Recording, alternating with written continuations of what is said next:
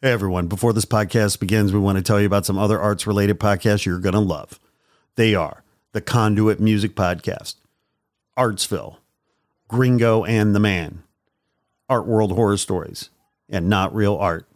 On these action-packed podcasts, you'll hear experts talk about creativity, design, the music biz, the art world, visual art, American craft, Chicano art, street art, graffiti, and even stand-up comedy.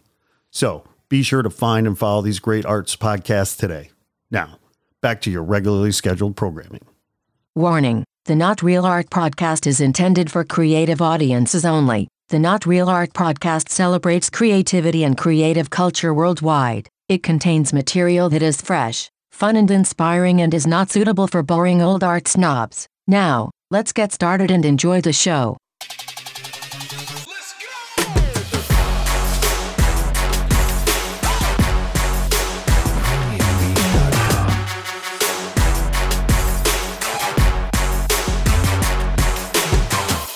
Greetings and salutations, my fellow artists. Welcome to Not Real Art, the podcast that celebrates contemporary creative culture worldwide. I'm your host, Sourdough, and on today's episode, I'm honored to be joined by a multi-talented artist who paints beautiful works of art, but also designs and builds contemporary high-end homes for which he has been critically acclaimed. My good friend, the one and only Link Thalen of Link Thalen Art and Design. Hey, Link. How you doing there, Scott? Sourdough, my friend. Sourdough. Sourdough. So it's good to see you here at Art Basel. It's great to see you, and it's great spending some time here, our second year in a row together here at Art Basel. It's getting better each year. Third year is going to be a charm. Yeah, now we have, our second year, we're really finding our foothold of navigating through Miami and the show. Yeah, so for our listeners who aren't here at Art Basel Miami 2019, what do you tell them what you think? What do you think about Art Basel this year? I guess maybe some people who haven't been here wouldn't know how many different shows there are. Yeah, there's a lot. Throughout Art Basel and different events from Untitled to Scope to Context, Art Miami, Art Basel itself, Pulse, and each one of those venues, offering a different arrangement of artists. Yes. And quality of art.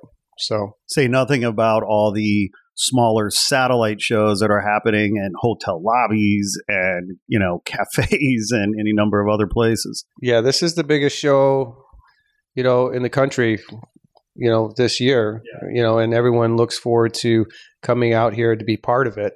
Now, you have about 10 paintings showing this year? Yes. Yes, I do have 10 How many paintings. years have you been showing at Art Basel? So this is the second year showing. So, I show worldwide now. I show from Hong Kong, Germany, London, established. Those are different galleries in those markets? Yes. Right. Okay. So I'm with a London gallery and a New York gallery. Okay. Shout out to those galleries. Which galleries? I'm currently with Cube Gallery in London and Michelle Marid Gallery in New York and Soho. And they're both here at Art Basel. They're both showing here. Your work. Correct. Yeah. And you've got some red dots, do you not? Yes. So far, it's been good. Sold about half the painting so far.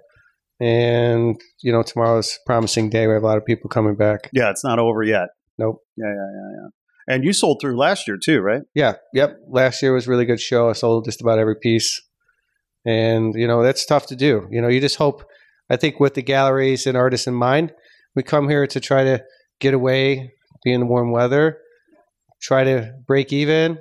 So it's, there's a lot of competition. So it's a plus being able to be on top every year coming out of here. Yeah. I mean, in all candor, depending on what show you're at, it feels like there's, a sea of sameness sometimes, a lot of the same stuff, but quite frankly, and I'm not saying this because you're sitting in front of me, but, your work's pretty damn distinctive. Like I haven't seen work like yours here. Like it's pretty unique.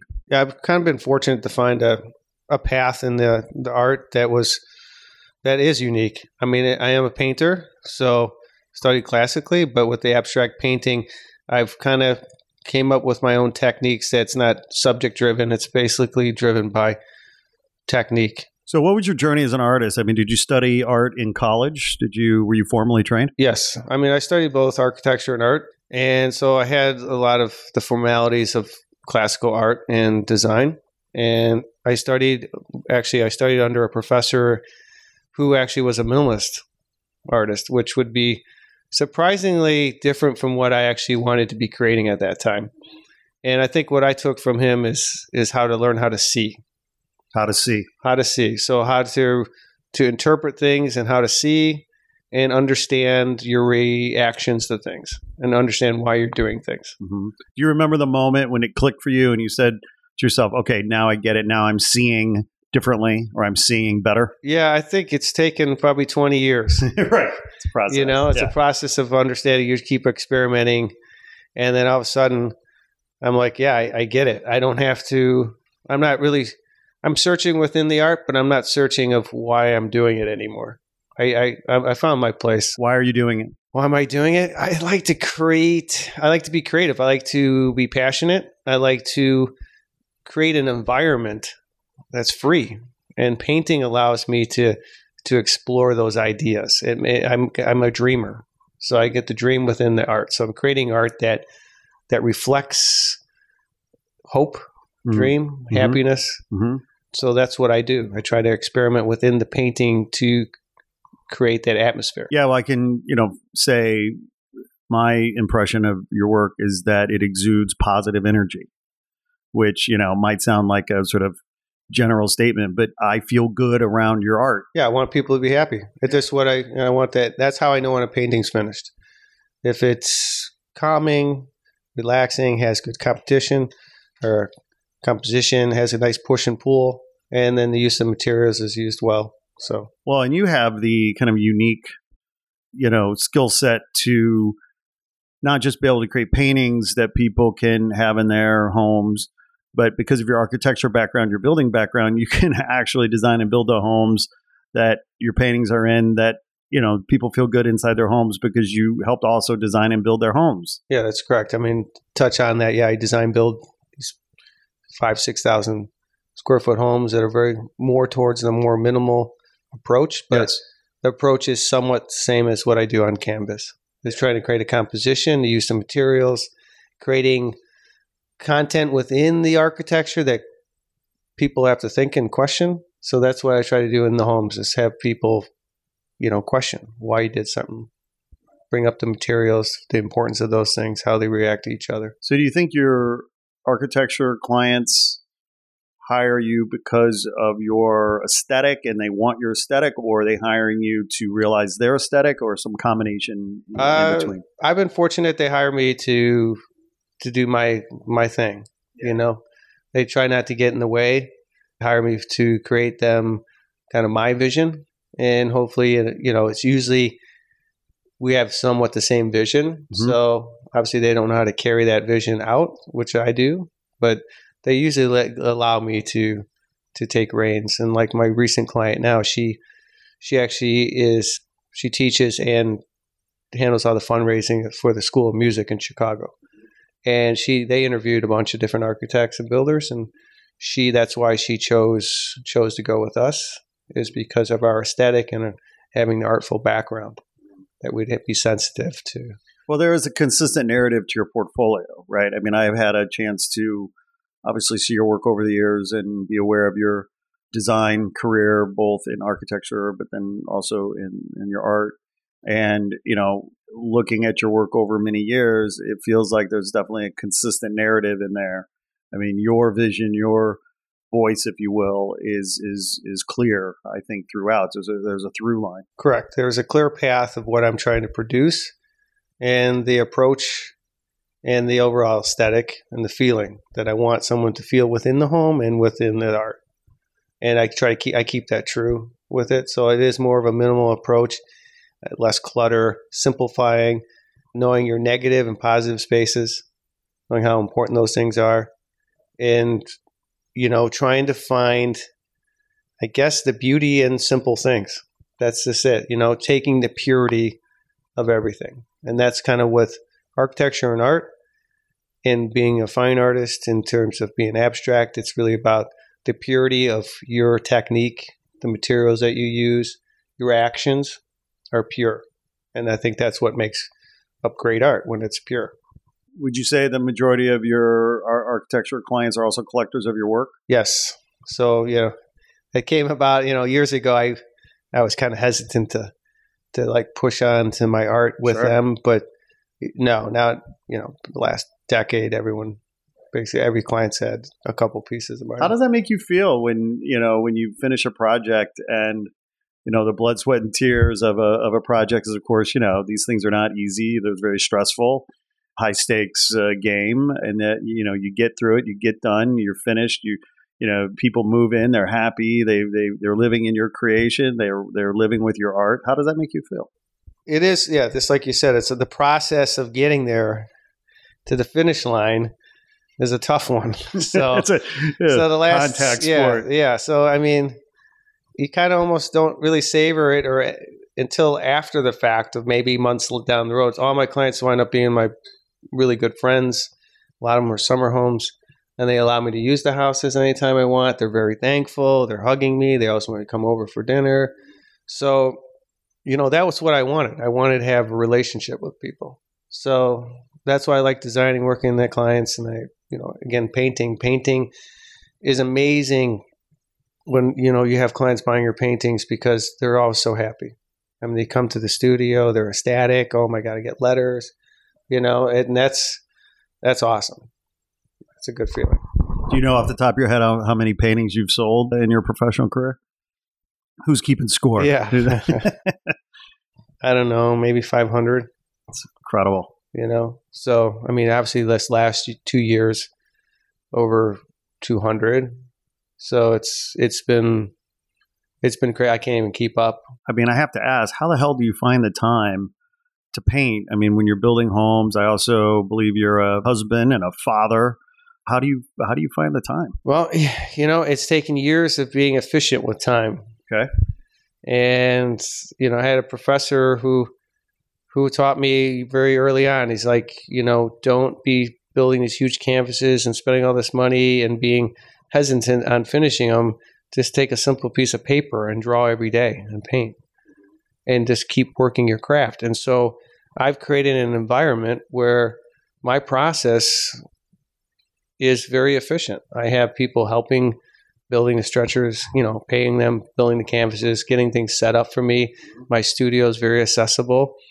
And so, my limited time of painting is done very effectively.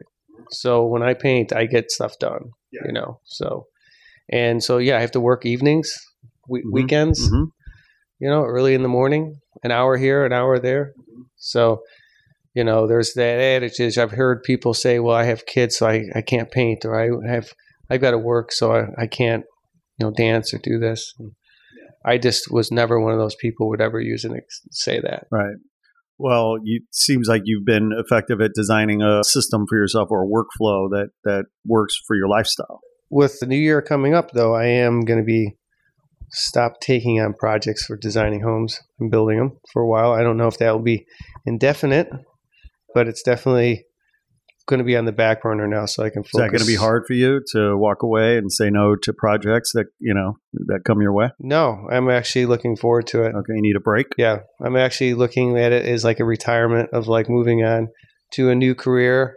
So I'm actually like feeling like I accomplished something that has been very difficult, and I've done it. So I'm ready to move on from it and kind of pat my hands and move on. Well, your architecture work has been critically acclaimed. You've been published. You've won a lot of praise for your work. I believe perhaps one of your more well-known projects was the so-called church project, correct? Correct. Yeah, changed for people who don't know. I renovated a church into a home, and it's been published over 100 times. I've been awarded awards in China, and I've been in Architectural Digest, Spain, Mexico, Russia. And so tell me about that project. You renovated a church. What does that look like? I mean, how the hell does somebody own a church? I think what really caught everyone's attention about this church, it's because it wasn't like you renovated a church and you made it into still a church, and it had like an old fireplace, and you kept it that cliche of like old materials in there. And what really made this church stand out to everybody, it was so contemporary and current with today's design. but in the envelope of a church. We still kept the stained glass windows, but we were able to like make a space that was very large, actually shrank it where we added more rooms, but enlarged it in other areas so it didn't lose that lofty feel. So to be able to accomplish something that's very like current in design, that was fluid, that worked, that didn't look gimmicky, it just really caught everybody, because a lot of people have done churches, and we got contacted by many publications in Europe, obviously, because the church is out there in London, and they were just people were just blown away with it. So it was kind of one of those. It was a perfect playground for me, because that's how I work. I work contemporary. I work with what is current and what I'm feeling. Right. Now, did you have to pitch for that project? Did you have to win that project? I had someone come in, actually, that she originally hired another designer or an architect, and she wasn't happy with the direction he was taking. And so she wanted me to meet with him. And they were very well established, more established than I was by far. And I met with him, and he looked at me and he says, we discussed the project a little bit, and I was like, well, why don't we do this, or what about this? And he looked at me and goes, we're done here. I go, what do you mean we're done? He's like, yeah, I'm done working with her. And I'm like, does she know this? So why are you telling me? Have you told her? I left there thinking like, he's like, yeah, we're done. Like, so he was, again, he was a little salty. Yeah. And he didn't want anyone else coming in telling him what to do. And I had no idea that conversation was going to go that way. And so that was it. I got the contract right after that and worked away on it. So yeah, awkward. Yeah. Yeah.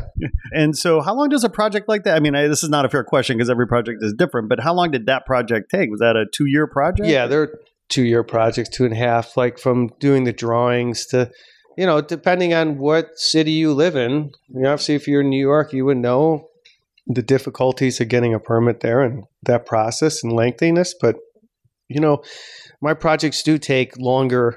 1.5 years, you have to really know the home and know the person and the climate and then what you're trying to produce. And there's only one of me. So I have people helping, but in the end, it really takes all my time, because all those little design details, I can't really give them to anybody else. It just requires my time. So you said most of the homes you typically work on are 5,000-6,000 square feet. Is there sort of an average budget, or are you working with $5 million, $2 million? Does it just vary all over the place? Well, in the Chicagoland area, homes like that are in the $2 million range.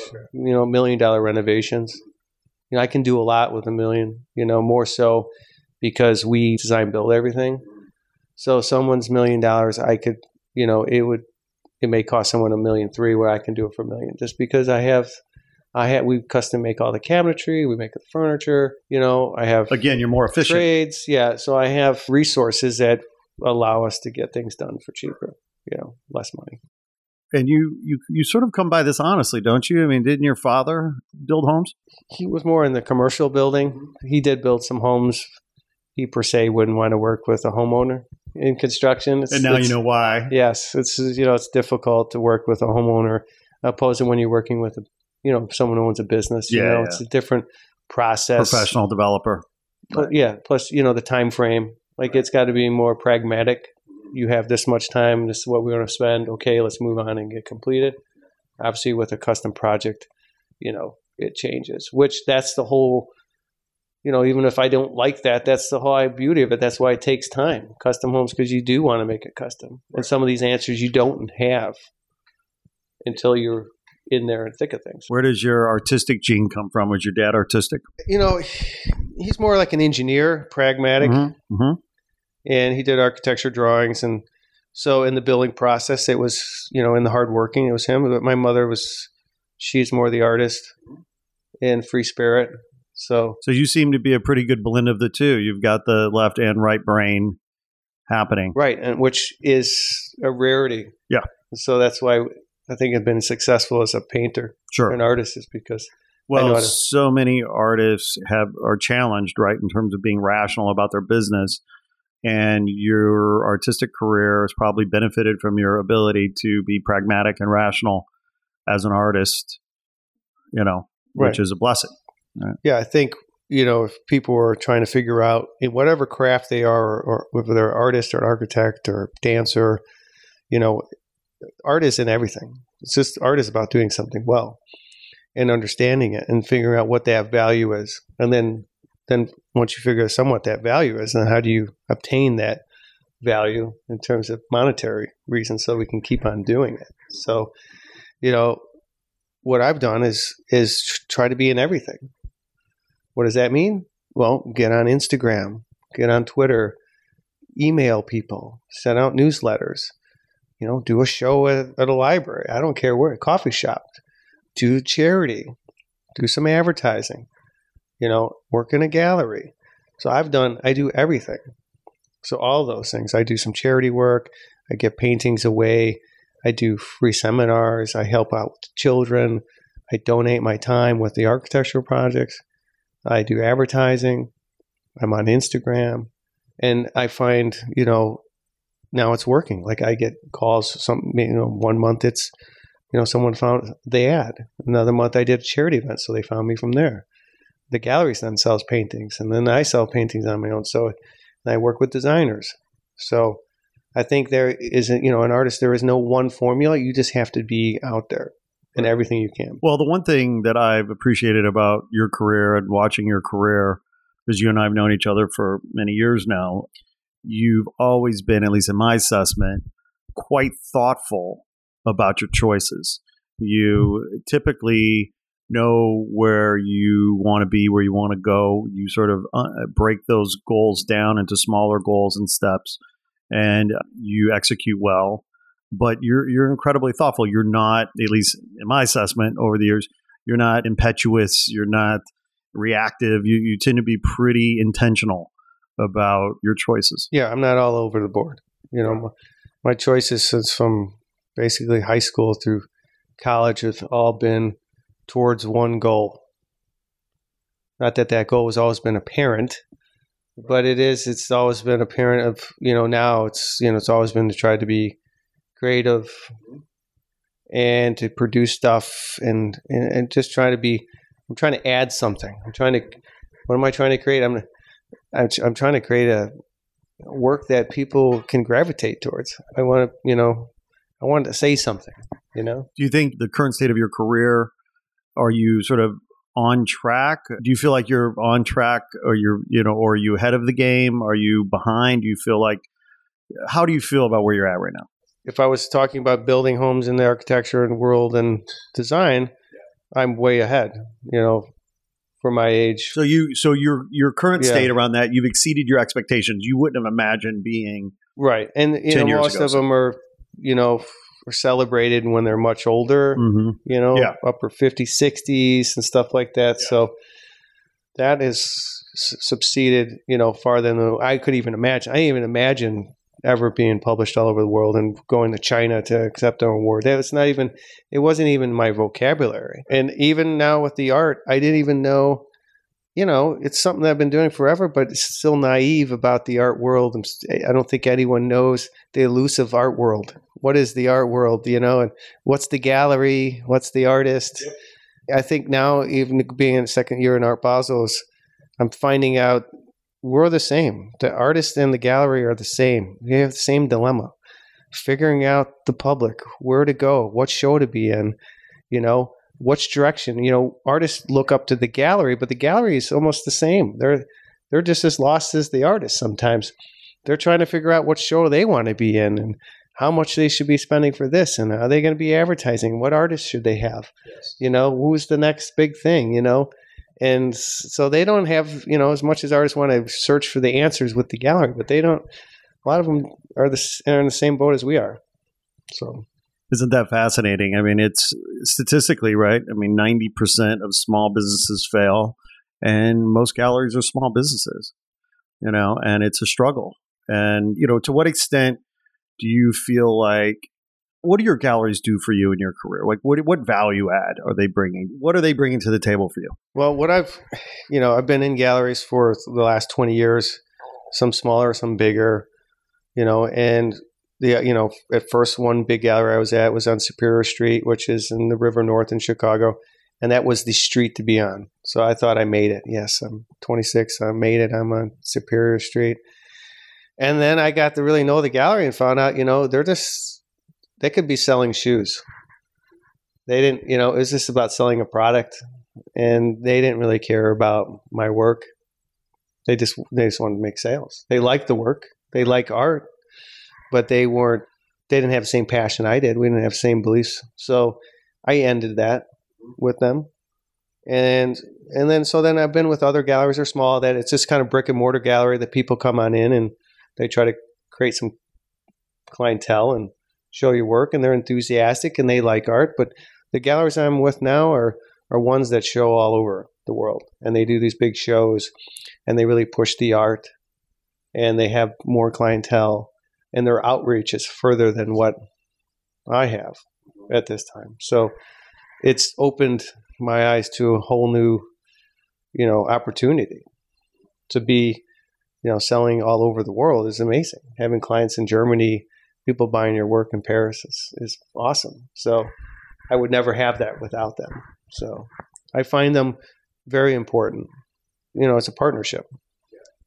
Do you feel as though that you guys can grow together moving? Where do you see your career 5-10 years from now? So that's a good question. Two-part question. One, if you're looking for a gallery representation, or if you're looking for a job anywhere, that's a good question that maybe a lot of us don't answer or ask ourselves. Is that career path, if you're going for another, getting hired from a company, are they going to grow the same way you're going to grow? Is the gallery I'm with now going to be the end all gallery?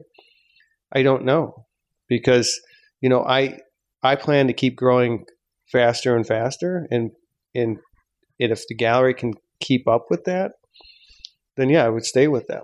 But we have a great relationship, and we discuss our paths together. And I'm assuming that if our paths, would change, we would have that conversation.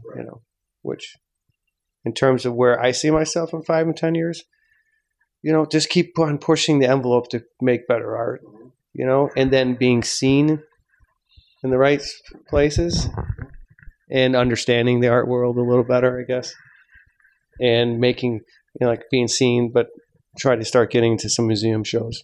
So for those young artists out there who sort of aspire to be where you're at, as you've already sort of alluded to, the art world can be a sort of opaque kind of world. It's part of the reason we're doing this podcast is to help demystify it and help educate folks. I mean, so from a nuts and bolts perspective, your relationship with your galleries, is that a contractual relationship? Is it an exclusive relationship? It's not, but it is in a way. Like, depending on what level you're at, it is a contractual agreement in terms of you're not going to be showing in 2 cities with 2 different galleries. That's just, that's not going to happen unless you're with some small galleries that don't care. But so, and just to be clear, your galleries now, we would consider them mid-sized galleries, right? Yes. And or sort of mid-career galleries, what have you.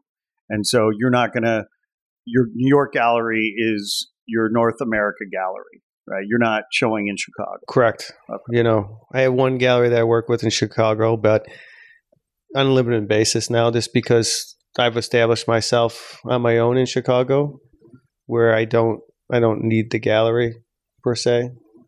I'm not saying that in a negative way, but people in Chicago, in my hometown, but you're still selling art through your studio. You don't have to sell through your gallery in New York. Correct. Yes. Correct. Yeah. And they know that, right. So. And then the gallery in London that you have was introduced to you through the New York gallery? Yeah, New York gallery knows them well, and they, over the course of the last 2 years, been seeing my work, and they approached the New York gallery and asked if it was okay. Okay, so there's some understanding there and an agreement, sort of informal maybe agreement. Correct. Yeah. A lot of these galleries that travel all over to these shows know each other. They've been doing it for 15, 30 years, So they know, they have a relationship with them. So they know which artists are good, and they people who've been in business long enough try to respect each other. Mm-hmm. So I'm guessing the split, the rev share with your gallery is 50-50? It is. In general, it is. But I've been fortunate enough to be in a position where I actually get 60-40 due to how hard we work together and due to the sales that we have. So they know you're selling. We sell a lot, and so she wants to keep me happy. Mm-hmm. So, right. There's some controversy out there on social. I've noticed recently artists sort of pushing back against consignment sales and wanting galleries to pay up front, almost like a wholesale kind of deal, right? So, assuming more of the risk. I think a lot of artists out there feel, certainly young emerging artists, or even, maybe mid-career artists feel, based on what I'm reading in social, that they take on too much of the risk. They want galleries to take on more of the risk. How do you feel about that issue? Well, for someone who, I'm on both ends of it, since I have a fairly large studio in Chicago, which is expensive, and I advertise and do the business side of like a gallery would. I know that stuff isn't for free. So a good gallery should be doing stuff like advertising and reaching out. They're not just having people just walk in. They have to have a gallery space. They have to turn the lights on. They might have other assistants that they pay, percentages with wise. So even though you think 50-50 is a lot, like when you do these big shows like Art Miami, Art Basel, they have to pay for the booth. So if they're spending $25,000 on a weekend, they have to sell a lot of art just to break even. They're splitting it. So, if the gallery is not working for you, then it's not worth it. If they're thinking the art's like shoes that people are just going to come walk in off the, the street and just go buy, spend $10,000, well, then that's not work. That's just the wrong gallery for you. So, right. You mentioned your presence on social. Have you sold art via Instagram? Yes. It's been great. Interesting. Talk about that. I get people from all over, especially California. It seems like that's a great market for me. That's been selling quite a bit. Instagram, you get followers. And, I've had people, I have one client that's in Newport Beach, bought 4 paintings already. Incredible. Sight unseen. They found you on Instagram. Yep. They contacted you. They DM'd you through Instagram. And you've since sold them 4 paintings. Yep. I have a great, she's a friend now, but she's from Oregon, and her husband, they flew out, they commissioned a piece and actually flew out to Chicago for a weekend, and they purchased one of the larger paintings, and that was through Instagram. So sight unseen, it's amazing, people spending big dollars without even seeing a piece of work or following. How often do you post? That's comes and goes depending how swamped I've been. Yeah. Let's say, of course, of the month, you want to, maybe 10 times, 15 times, depending on, how busy. And you're posting images of your studio and your artwork, but you're also posting photos and images of your architectural work and the homes you're building. Yeah. So my feed is, I guess, a real feed of real life. And I'm not creating content to put on there just to put it on there so it looks like it's so cohesive that I'm trying to get 1 million followers and that I'm going to get an advertiser. Some of it's raw. Some of it's with my child painting, my wife, me in the studio, stuff that I think that might be interesting of the process, showing the process of the work. And then some of it obviously is the polished when it's professionally shot with the architecture. So I'm hoping, again, I'm just trying to find stuff that's interesting in that process and share that.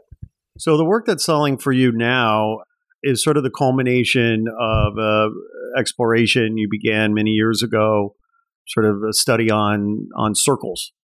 Talk a little bit about that study and, where you started and how you got here.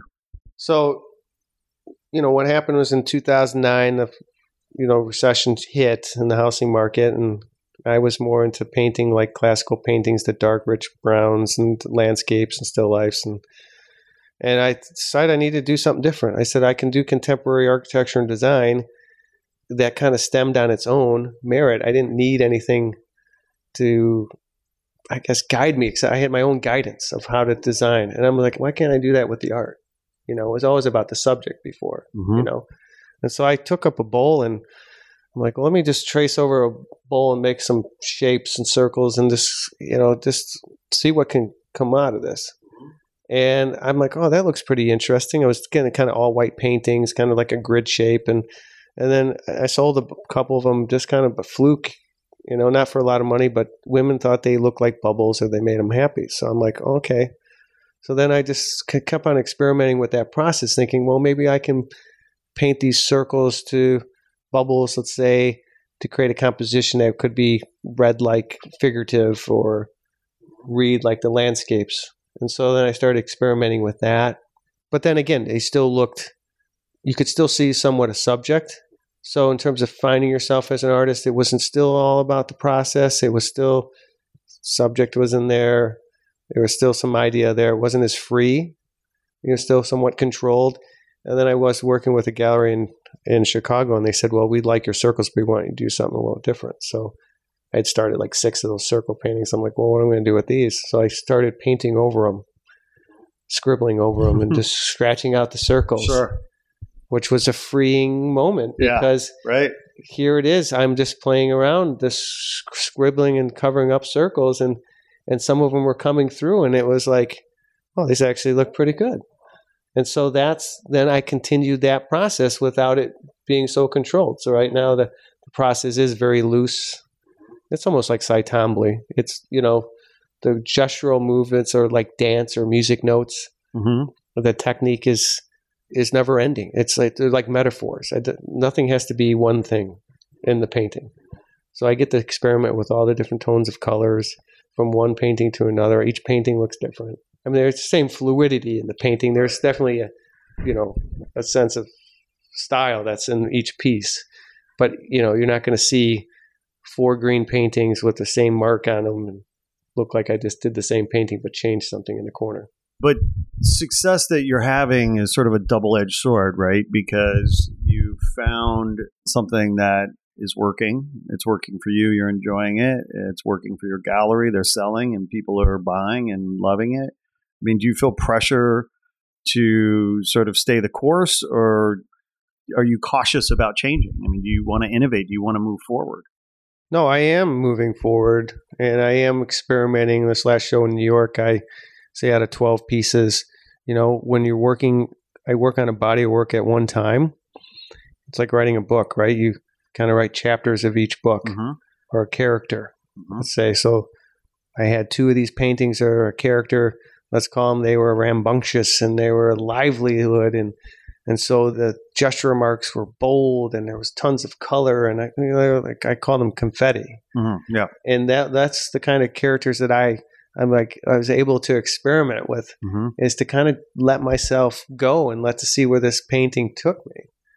And so out of that body of work, you know, there were different characters and I pushed them different ways. And that's what the beauty is, to be able to have these shows and to work with galleries that are showing your work constantly, is that you were able to keep on producing stuff and seeing a reaction and see what people think. If they like it, don't like it, you know? And I do hear stuff from my gallery and people, they're like, you know, she's like, well, I want the light ones. And then she's like, oh, I want really bold ones. So then she's like, at the show, I have both light and bold, and they all both sell. And she's like, well, you know, maybe some people really like lights and some people like both. I'm like, yes, they do. Like, I see people buying all different kinds of stuff, you know? So, you know, I'm not one thing.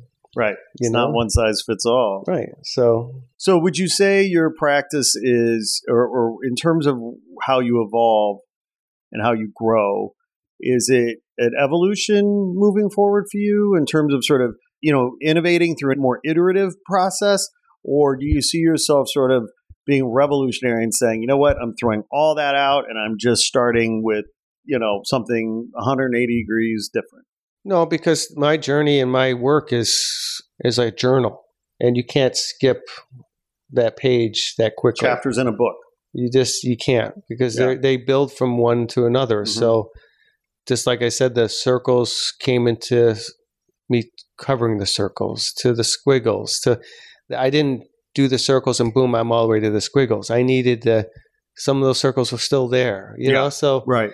It's a general process of manipulating those techniques. Mm-hmm. It's like dance or like maybe jazz music. Jazz music would be more representative of maybe an abstract painting. Mm-hmm. So yeah. Jazz music could be fluid and combustible and soulful, and right. And so the art is the same. It's like it's improv.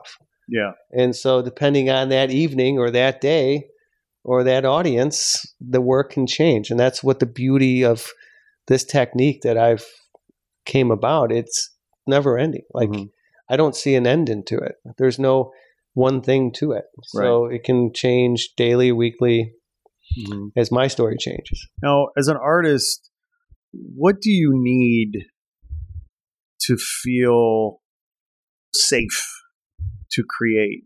We had an artist on a while back who was saying that the secret behind his success was his wife, because his wife supported him in so many ways. And she didn't necessarily even like his art. She just liked the fact that he was creative, and she liked that fact that he was an artist, what have you.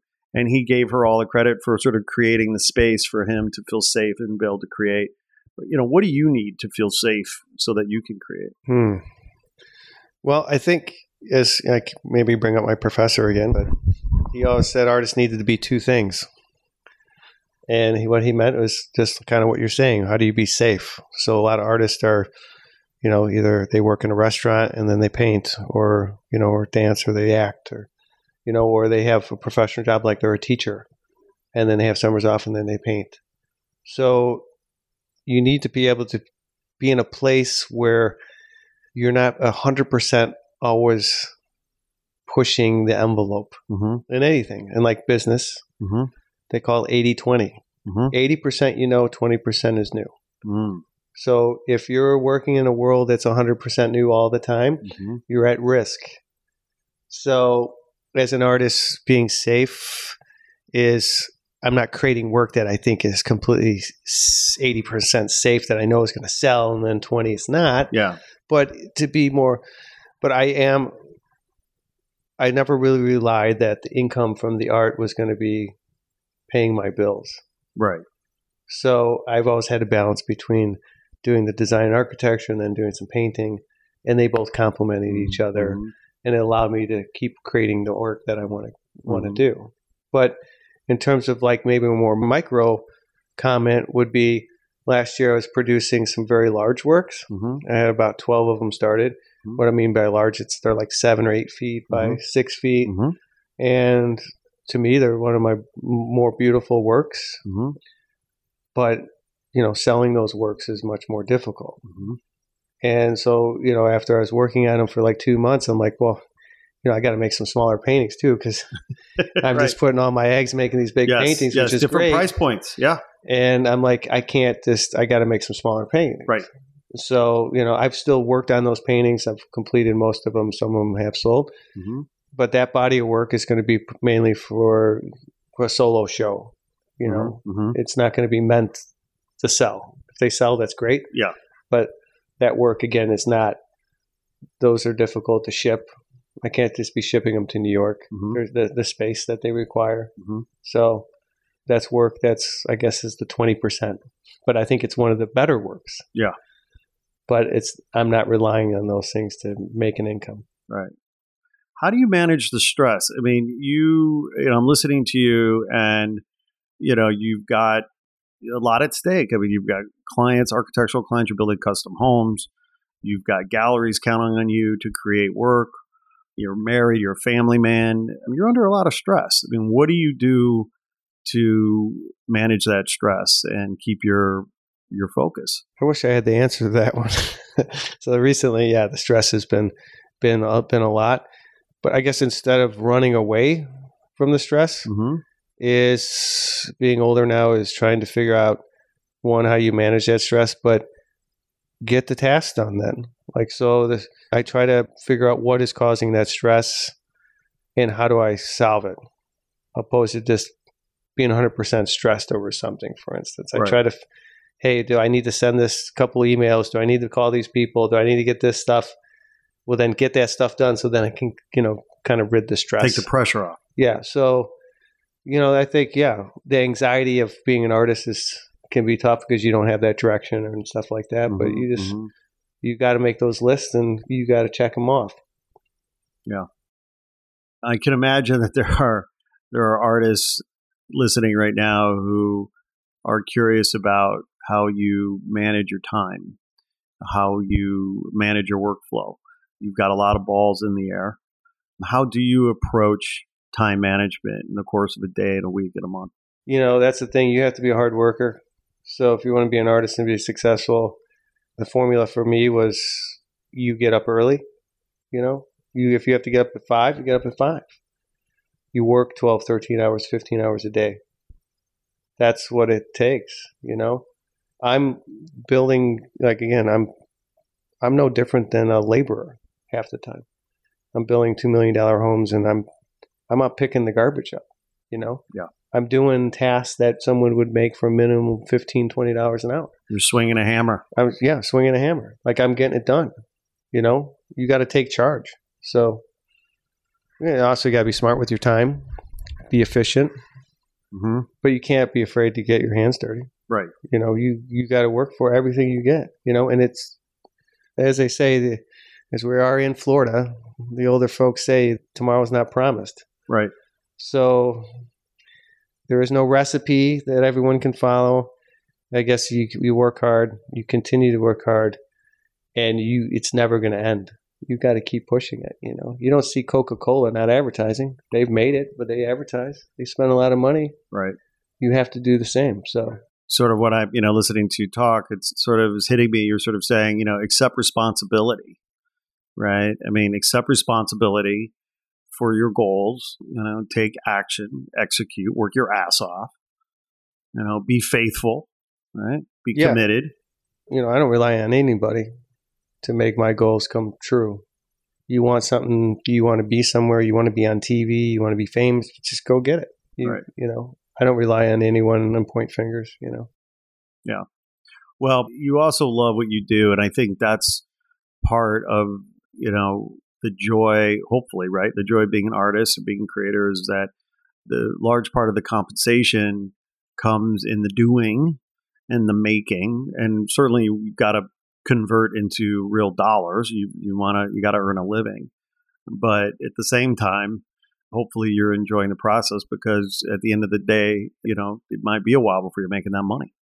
Yeah, there was no guarantee, So, I guess a pivotal point in my life was, just about 9 years ago. 9 years ago, when the economy crashed, I was building houses and working with developers who, stole money, and I didn't get paid, and I had a staff, and basically I worked everything to build this company, and then I had to let the staff go one by one. And as the year went by, you think next week's going to get better, and it didn't. And it's like next 6 months didn't get better.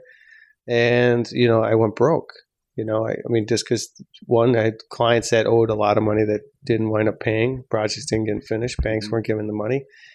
And so I said, well, then I'm going to just be a painter. I'm just going to work. If I'm not going to make money, I'm going to paint. I'm going to try to enjoy some of my time then and paint. And while I was doing that, I didn't borrow any money. And I lived, I had a child at that time. And I lived in a small studio, got rid of my house I was living in. And I lived very poor. I had a hot plate. And I'm in my 30s with a child. And single dad, and struggling and finding myself, making barely any money selling a painting, maybe a couple paintings a year that year for like $1,500, just getting by. And I told myself, I'm not going to borrow any money. I'm not going to ask my family for anything. I chose to be an artist, and I'm going to see this through. And if this is going to show me if I really want to be an artist, this is what I have to deal with. Yep. And so I again, I didn't borrow any money, and I lived true to where I was at. I didn't mask it by lying to myself. This is what the path I chose to be an artist, and at that time was being poor, struggling. But I figured if I could come out on top of that, I would know that I'm going to not be an artist anymore, not be a designer, not be an architect, and I'll choose another path.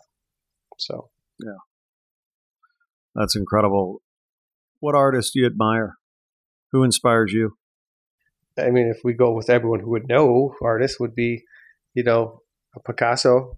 Obviously that's a clear choice. Why would you choose Picasso? I'd say Picasso only because I didn't understand him.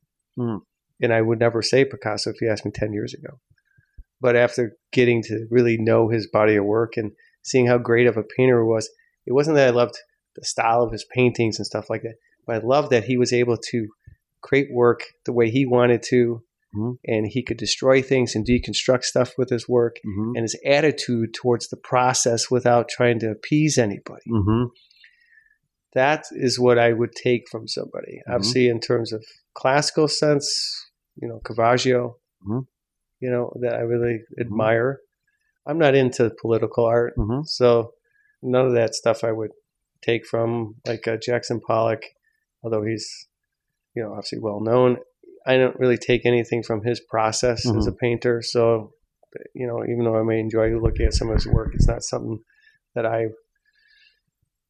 would take from into my studies. Yeah. So, well, we're here at Art Basel. What have you seen here, or have you seen anything that inspired you?